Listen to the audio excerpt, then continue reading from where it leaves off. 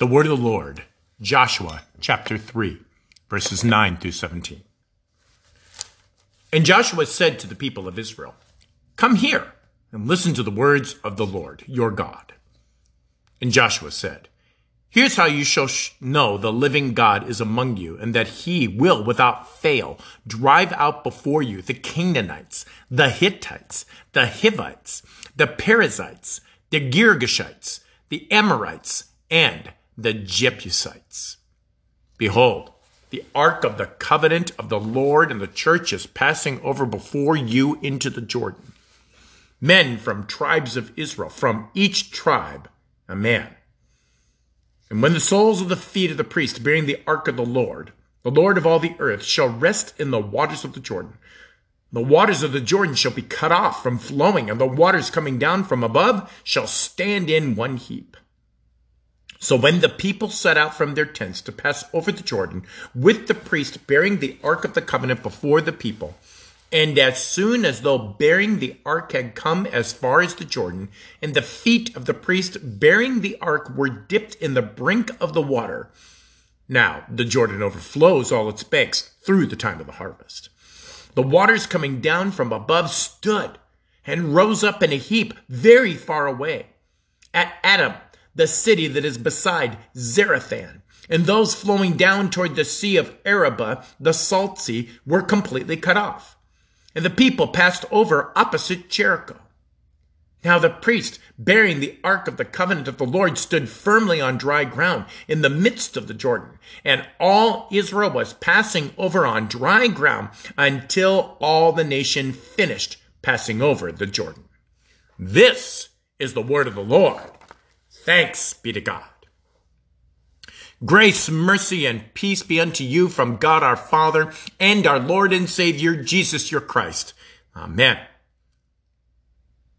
Text for our gospel proclamation for Lent 2 is based on the words that I just finished reading for you and serves the basis of our theme, the Jordan River as waters of life. Some years ago, when the video game industry was still fairly primitive, there was a game called Frogger.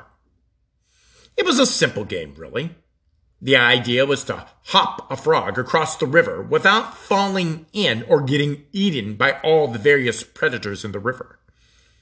Like most games, it was fairly easy looking until you played it for a while. Then it got to be impossible and even nerve-wracking. You know, you can walk across it first. The obstacles are simple enough, and most people can see the way over the river. As you push through higher levels of difficulty, you start to get nervous, and you will fall in the river or get eaten more often than not. Soon enough, if you can endure the trouble and nervy obstacles of the game long enough, it will become utterly impossible. Here today, we discovered Joshua, now without the miraculous power that was with Moses, on the banks of the Jordan River. It has been 40 long years since the people of Israel had departed Egypt and passed through the Red Sea.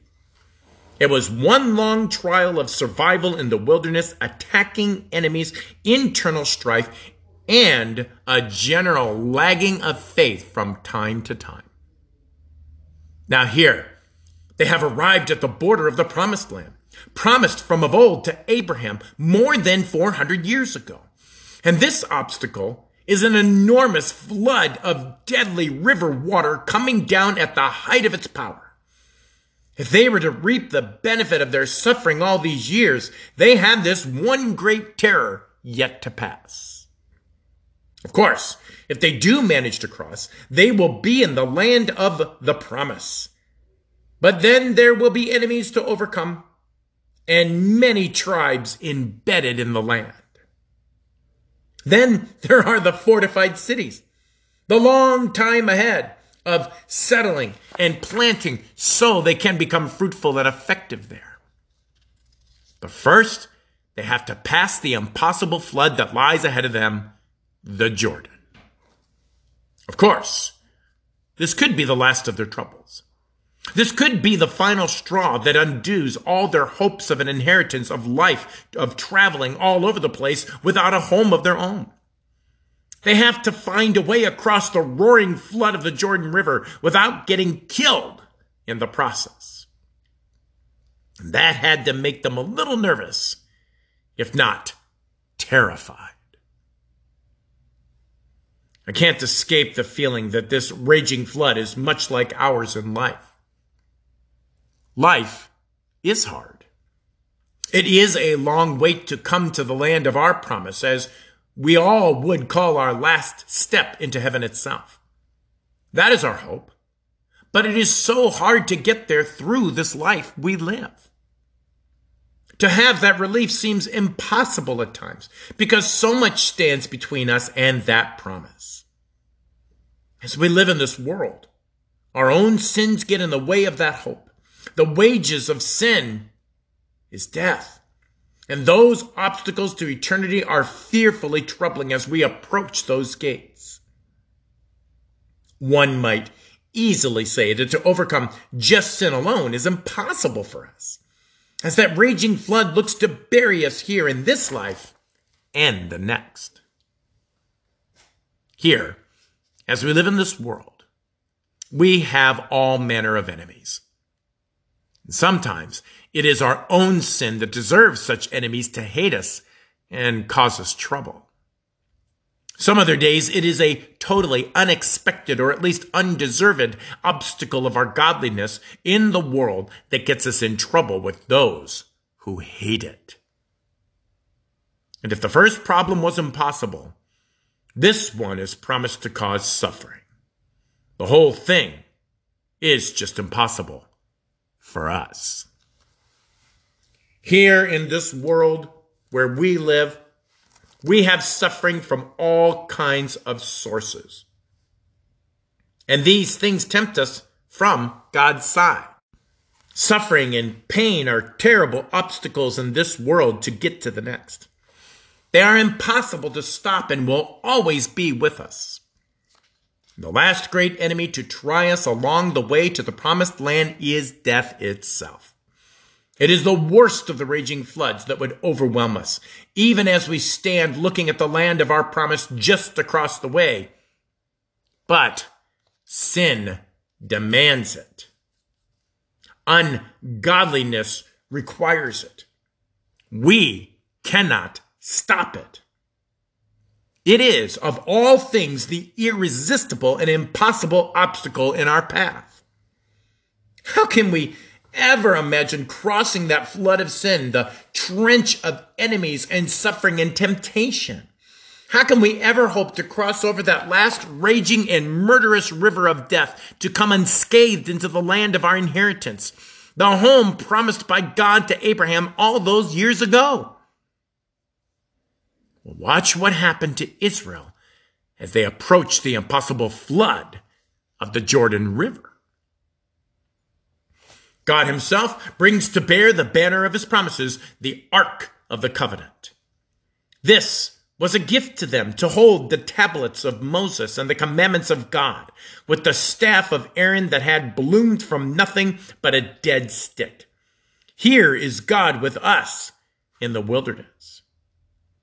This box had led them everywhere in the wilderness, into battle through every obstacle of life and death. It had conquered for them and with them as God's own instrument of promise. This ark was walked into the flood of the raging river and all of its impossible wonder, and the waters simply parted out of their way by the power of God to stop the flood for them. And what happened after was even more. The land was the gift it was intended, a land of milk and honey.